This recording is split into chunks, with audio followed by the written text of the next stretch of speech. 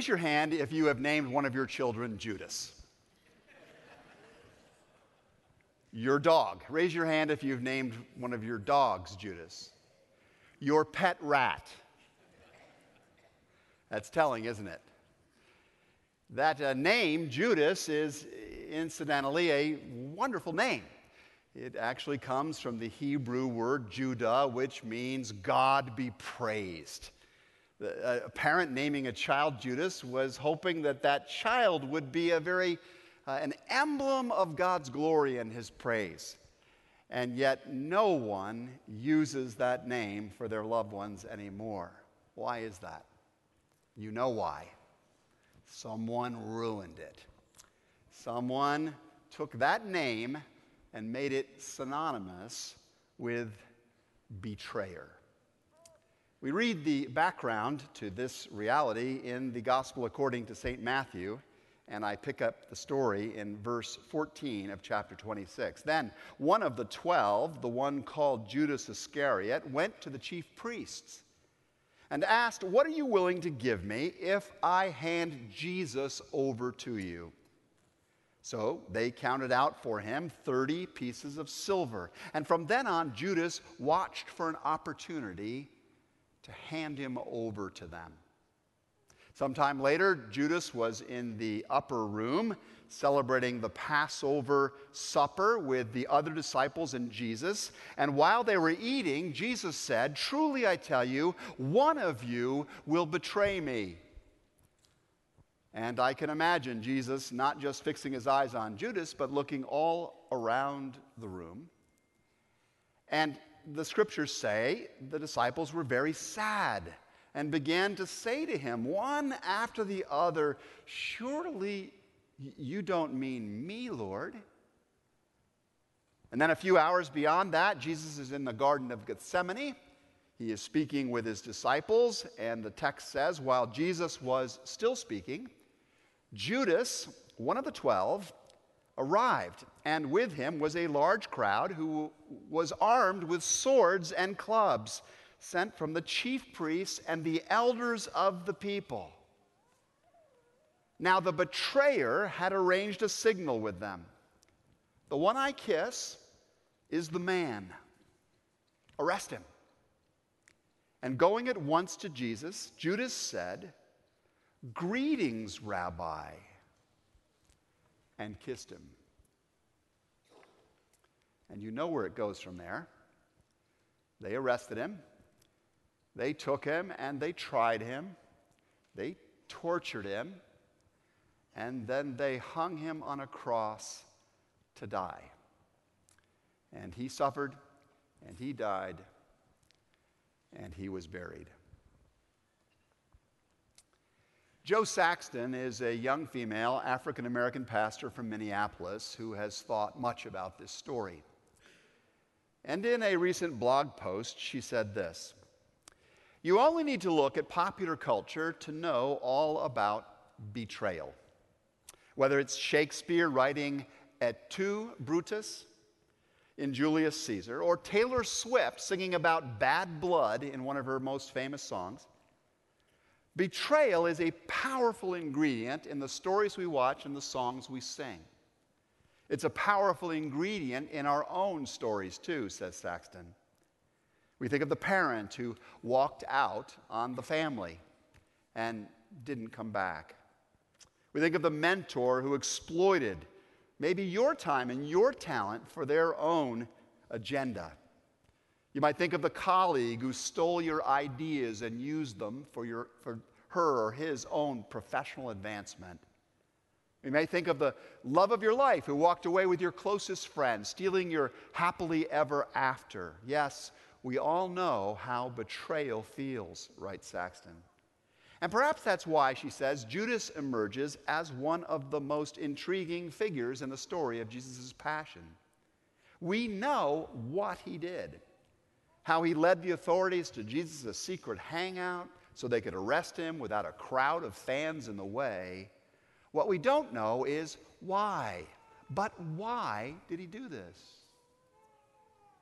I actually think I do know why.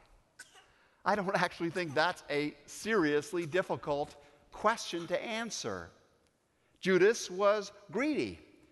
He was greedy for those 30 pieces of silver. They seemed a better reward to him, a more dependable reward to him than continuing to follow Jesus. Judas was also angry. He was angry that he had spent all of this time following a Messiah who was not going to act like a Messiah, who was not going to seize the political and military opportunities that were being presented to him by the huge crowd of people that were willing to follow him, and moved to take control and to overthrow Rome. Judas was both greedy and angry, and Judas was fearful.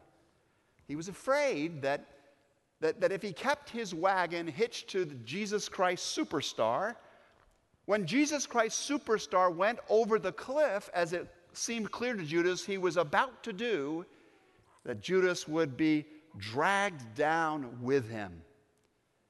And so Judas decided to get off the wagon, to be done with this whole deal, and to move on with what he could take.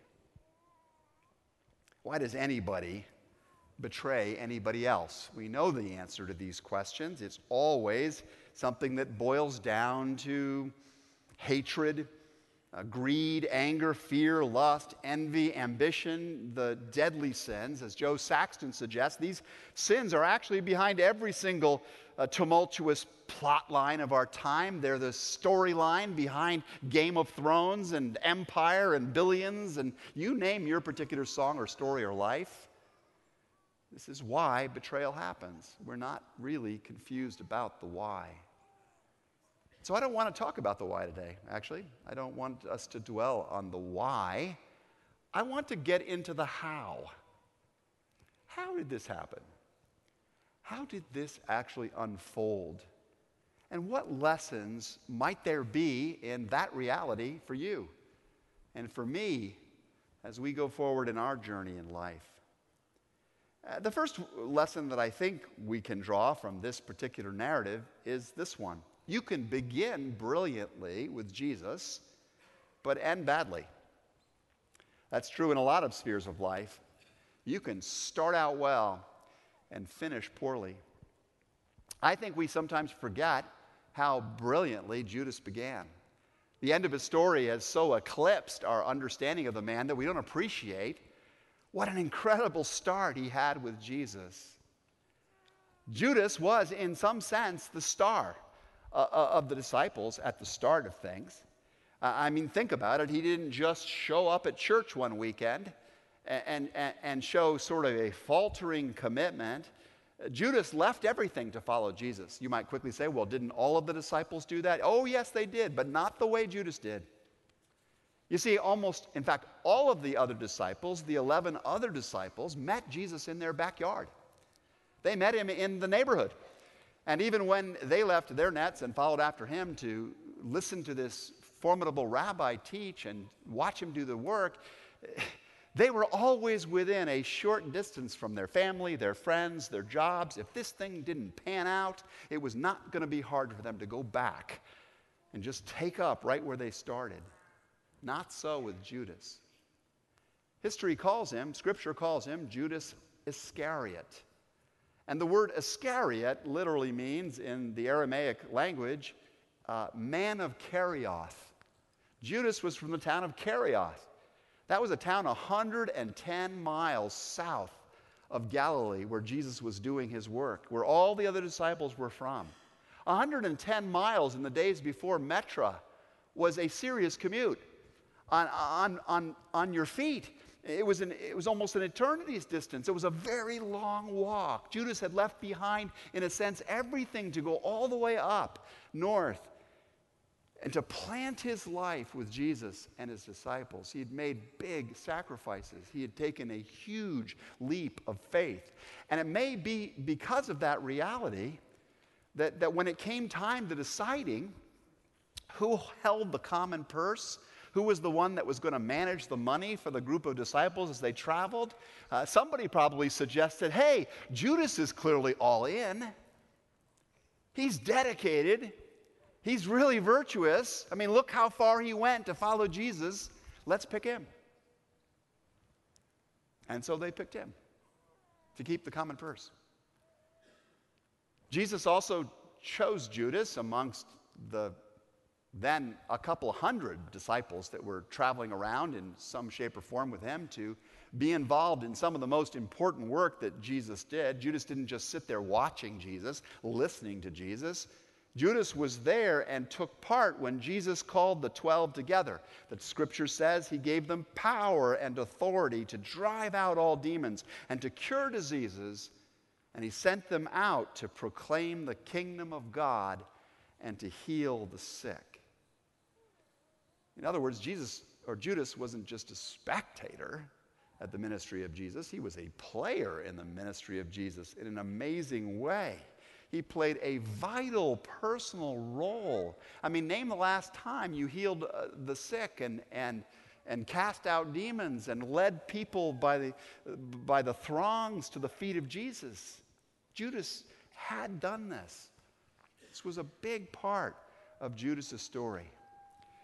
What I'm trying to do is assemble for you a composite picture of a man who really began in a remarkable way. He was not just any disciple. He was one of the 12. You know, he made the championship game, is what I'm trying to say, right? He was on the squad. He was on the board of directors of the Jesus movement. And he was not just on the board of directors, he had been appointed the treasurer of the board of directors of Jesus' entire movement. Judas began brilliantly. Okay, are you with me so far? That's the story. Now, I think if you look around at our times, you will also note that we have many, many people who begin brilliantly with Jesus or in some other endeavor of life. I know of many people who went to Sunday school as kids, for example, and they were there just pretty much every single weekend. They were the ones that raised their hand to answer the questions the teacher asked. They went on and to be part of some great youth group someplace. Maybe they went off on a mission trip, and they came back all excited. They were all in for Jesus. This was going to be the wave of their life, would be influencing others in the name of Jesus. And then they got to college, and other distractions kicked in, and other siren calls sounded, and they wandered away. And many of them never came back, or have not yet come back. I think of people who started in successful marriages. I've married more than a few right here in this particular spot. And I heard them make the vows to one another and pledge undying loyalty and commitment to each other. And then the years went by, and it got harder and harder and harder. And they decided that maybe they needed to end this thing. I think of people that have begun great businesses. It went well at the beginning, and they built it up, and then gradually over time, the thing crested and dragged and plummeted down. I actually think of some pastors who have been in the news in the last year who did great things with God and for people through extraordinary ministries, amazing ministries. And yet some of them finished poorly. Somehow, maybe just a little degree by degree, the pot of temptation heated up for them, or their moral compass got off center, and maybe those old deadly sins, those old-fashioned sins that nobody really worries about anymore, greed, fear, anger, lust, envy, pride, maybe those things began to creep in, and they began to occupy that place at the center that Jesus wants to be, the Holy Spirit wants to be. That's why the scripture says, guard your heart, because from it flow the well springs of life. Maybe that's what happened to some of these people.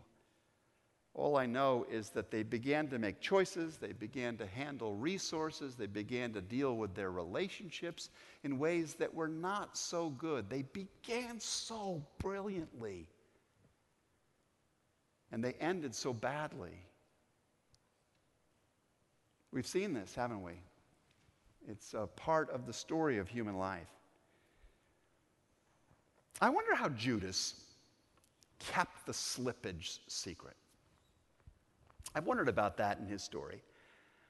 I wonder how he covered it up. I wonder how he dealt with it inside of himself when he had begun stealing from the common purse, when he was beginning to doubt this methodology of Jesus and his particular kingdom, when he started to think about selling Jesus out altogether and leaving the company of Jesus completely. How did he deal with that? Did he just sort of lie to himself? Did he compartmentalize? Did he say to himself, I know I'm kind of going this way now, but I'll correct in time. This is only for a little while. I'll find my way back. What did he do? What was the process by which he continued to go in this way so different from where he'd begun? Do you know the answer to that question? Can you answer that question? Do you know what it's like in some ways to betray the cause of Christ internally, subtly, partially, and rationalize it? I do. I remember when I was a secret smoker, I knew what I was doing. I was destroying my body. But I compartmentalized, I rationalized, I covered. I've dealt with this phenomenon in my own life and heard it so often in the lives of others. I think it's really important, given our capacity to live duplicitous lives, to manage contradictions within ourselves and cover it up. I think it's especially important because of that reality that we take countermeasures along the way if we want to finish well. I think it's critical that we not rely on our past record, that when we think of ourselves and evaluate ourselves, we're not doing it based on those snapshots. How many people in social media have selected somebody and then gone for the first date and been shocked to discover that the actual person was nothing like the picture? Because the person still thought of themselves as that beautiful picture, but frankly, over the years, some deterioration had taken place. Right? Do we do that with ourselves sometimes? It's important that we don't rely on moments when we had intimacy with Christ, or we had intimacy with our spouse, or we had a deeper kind of integrity and influence in our work in the world. We can't rest on what we learned about God years ago. I've often heard from people who, when I ask them about their Christian growth process, will say, I was part of this great Sunday school. I remember this great couples club. When we were just married, it was so influential. And I said, what have you done lately? Are you part of a group now? And there's this sort of vacant stare. No, but I had a great experience there. It was a great experience. We can't say to ourselves, as we're tempted to, I must be okay. I must be a great person if they made me supervisor, or they made me treasurer, or they made me pastor. I'm sure that I'm completely safe since we've been married for so long. I'm sure there could be no problems since we just celebrated our anniversary. We need to keep investing in our important connections. We need to go back in and keep investing. We need to do that daily in our connection with God, in our connection with our spouse, in our connection with our wider family and friends and the people that matter. And watching the fall of so many other Christian leaders in recent times, I got to tell you that one of the things that's kicked up for me is I have got to be on guard. I have got to pay attention. I've got to stay as close as I can to the source so that pride or anger or lust or some other issue does not become my downfall, and then therefore the downfall of people that count on me. I've got to have people around me who ask me hard questions and hold me accountable and have the courage to say, Dan, we're a little concerned about this. Because no matter how well I've begun, I want to finish well. And I bet you do too. There's a second lesson from the life of Judas that is also sobering and I think may explain why his story ended badly. And the scary truth is that you can hear the Word of God repeatedly and still not take it in. I remember thinking when I was younger in the journey that if I had only been there when Jesus walked the earth, I would be an even more committed disciple. I thought to myself, if I had hung out with him like those disciples did, and I'd heard him teaching all the time, and I'd watch him interacting with people, I would be such a better disciple. I hate the fact that I have to just read about it in the book, because I know I'd have been all in if I'd been there. Have you ever thought that yourself? Judas was there every day for 3 years. He was present for almost every word that came out of the mouth of Jesus. When Jesus said something that was kind of hard to understand, Judas was there to ask follow-up questions. Could you say a little bit more about that? I'm not sure I followed you there. What did you really mean there?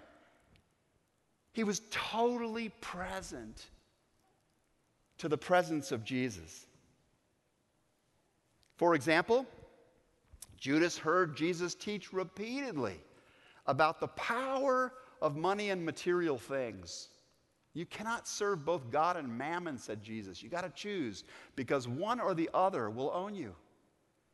Judas heard all of Christ's very careful teaching about serving God first, but it didn't change him. It didn't get through. He still stole from the common purse. There's a story in one of the Gospels in which Judas and the other disciples are with Jesus at a dinner party, and this woman comes in, and she's obviously been tremendously moved by Jesus, and she wants to express her devotion to him. So she takes this very expensive jar of perfume, and she breaks it, and she anoints Jesus with it, and washes his feet with her tears and her hair. I mean, it's an incredible picture of abandoned servanthood. It's a beautiful picture of devotion. Did Judas say, wow, what an example you are? No. Judas said, we could have sold that jar of perfume for some big bucks, and it would have gone into the common purse. And guess where that would have gone from there? Right? Material things were more important to him than even this spiritual devotion, in spite of all he had heard Jesus say. And in the end, Judas, in a choice between the treasures of heaven and just 30 pieces of silver, Judas says, I'll take the cash, please. How did he get like that after hearing all of that powerful teaching of Jesus? And it didn't stop there. I mean, Jesus talked a lot, for example, about the kind of kingdom he was ushering in. He just said that this kingdom was not of this world. He described this kingdom as being a matter of the transformation of the heart. Jesus was very, very clear about these things. And yet, surprisingly, Judas did not absorb this notion that his kingdom was going to not be the political and military kind. Judas had come in with a particular political viewpoint. Judas, we know from other parts of the scripture, was what they call a zealot. He was a member of the Zealot party, and the Zealots wanted to see Rome overthrown, even if it had to be done through violence. And he saw Jesus as a very good vehicle for stirring up and uniting the people and bringing about that kind of revolution, in spite of the fact that Jesus said again and again and again, that's not my kind of kingdom. Those who live by the sword will die by it. It didn't get through.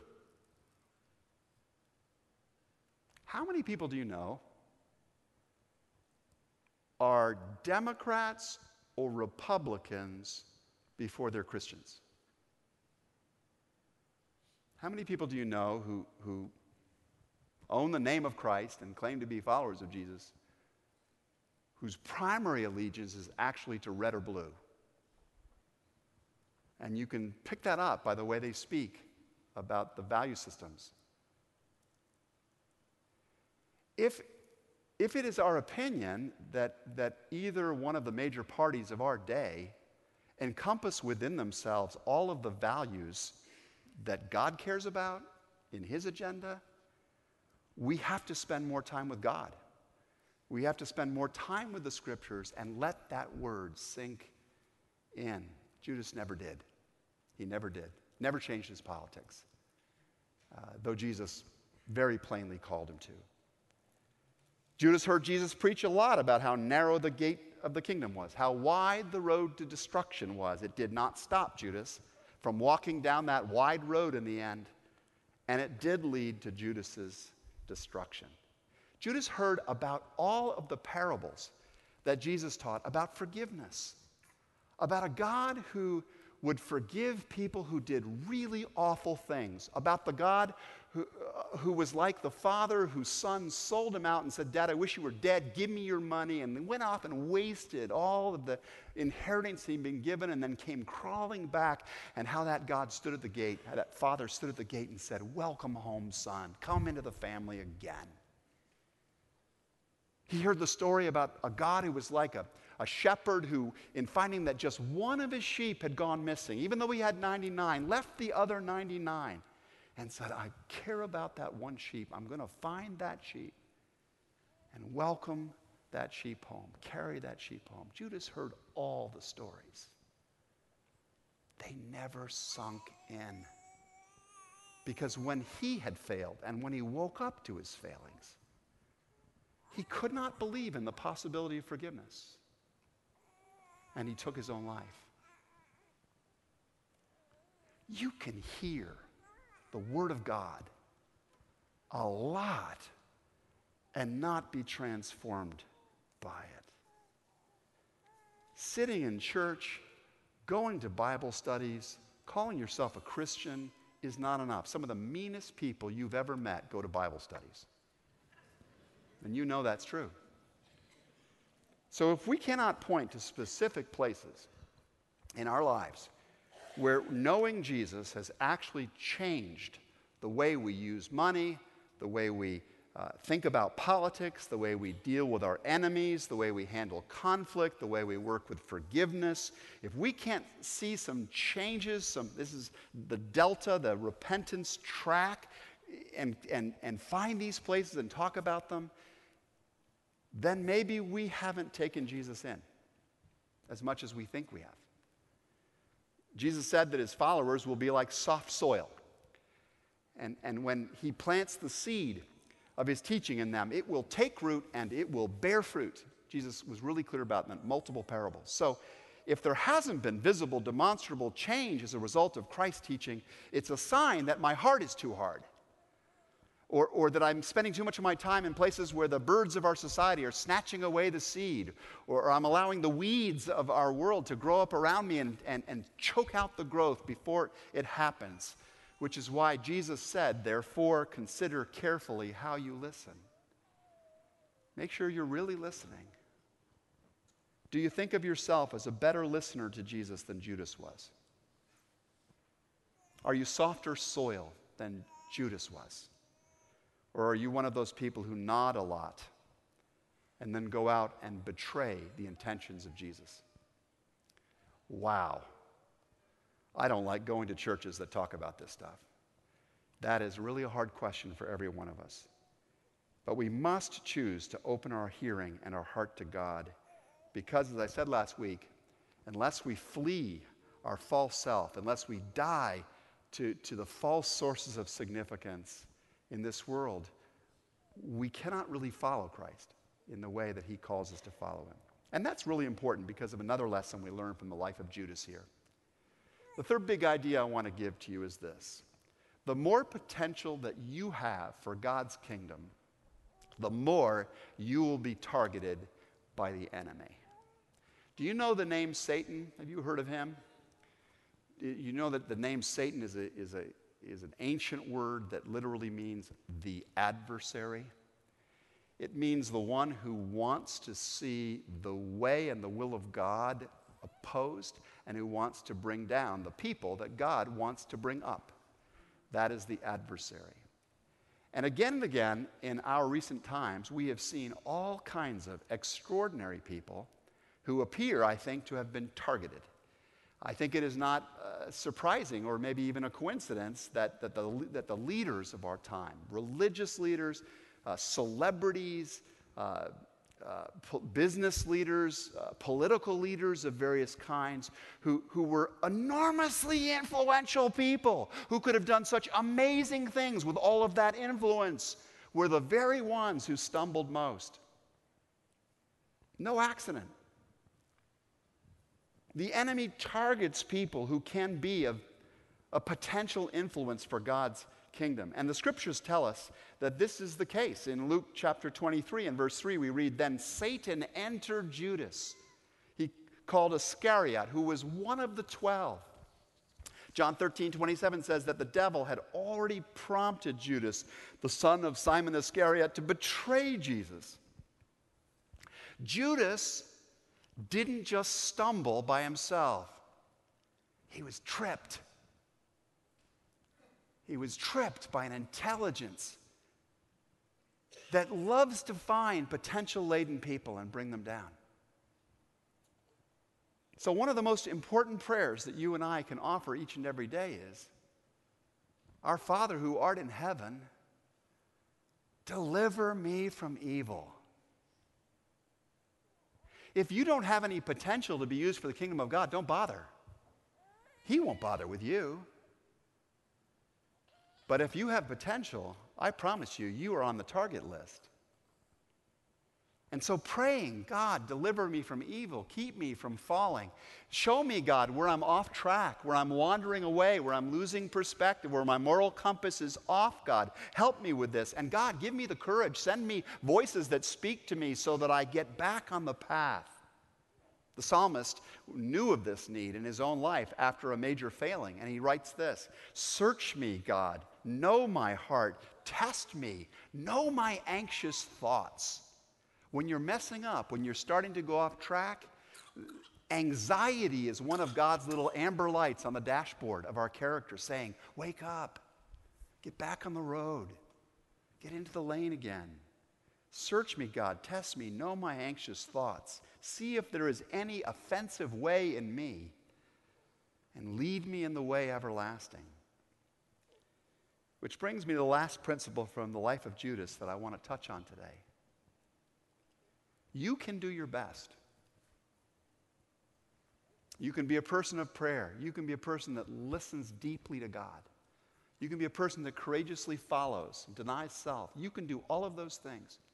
You can be a person who sows the seed of faith in other people, and it may not take. It may not take. My friend Colin Smith, pastor of the Orchard up in Arlington Heights and elsewhere, says this: "Judas's story contains an important lesson for parents, leaders, and friends who grieve over someone they love who has abandoned the faith." Is that you? Do you know somebody that you love, that you hoped would grow up as a follower of Jesus, and they've walked away, at least so far? These people, he says, worry. What could we have done?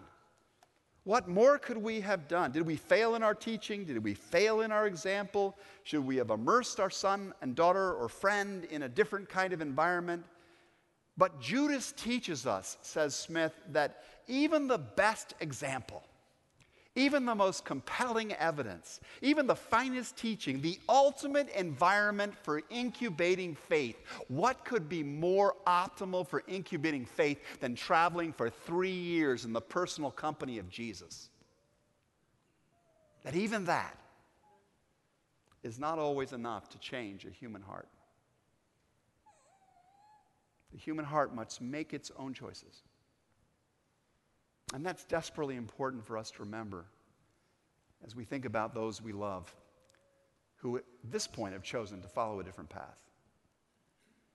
Our job is to keep sowing the seed, to faithfully influence the ones we can in whatever way we can, to pray for them, to speak with them, to share our own story. We must never give up. We must never, ever give up doing this. It's striking to me that the Bible says Jesus knew what was in the heart of Judas. He knew what was in his plans. But Jesus still washed his feet. Jesus still broke bread and passed it to Judas. When he saw Judas coming toward him in the Garden of Gethsemane, Jesus still welcomed him. "Do, friend," he called him, "friend, do what you have come to do." I believe that had Judas not lost hope, had despair not overcome him, had Judas stayed around long enough to see the resurrection, he would have found that Jesus met him, met that grieving, remorseful heart, with arms of acceptance and welcome home, Judas might have gone on to become the greatest of all the disciples. So, beloved, keep sowing the seed. Keep planting the seed. No matter whether you began brilliantly or badly with Jesus, finish strong. Make the decision. You're going to finish strong. Remember that you can listen. I can listen even more deeply to God. And there's a very good chance there's more He's trying and wants to change about us through His Word. Remember that we too can be strengthened by the Holy Spirit to overcome the wiles and schemes of the enemy, the adversary. And remember that Christ can use you and wants to use you to sow more seeds of His eternal kingdom in this world that so needs the flourishing that Jesus came to bring. This is not my opinion, all of this. This is the word of the Lord. Thanks be to God. Please pray with me. Lord, none of us wants to be on the blacklist. None of us wants to be owned by the darkness instead of serving, Lord, as agents of the light. So call us to yourself afresh, Jesus. Give us ears to hear and hearts to follow you for life. For in your powerful name, we dare to pray. And all God's people said, amen.